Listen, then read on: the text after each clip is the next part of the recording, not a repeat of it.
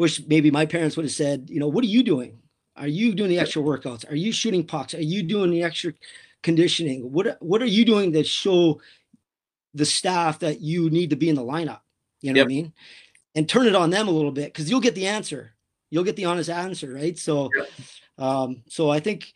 I think they got to really look at, in the mirror and say, have you done enough? Are you Yep. doing enough? Don't just blame the coaching staff that, you're getting short shifted. But I mean, we're at the youth level, we don't want to be short shifting kids, but when we're getting to high level, you want those conversations between, obviously any hockey related, we want the player and the coach to have those conversations, right? Yeah.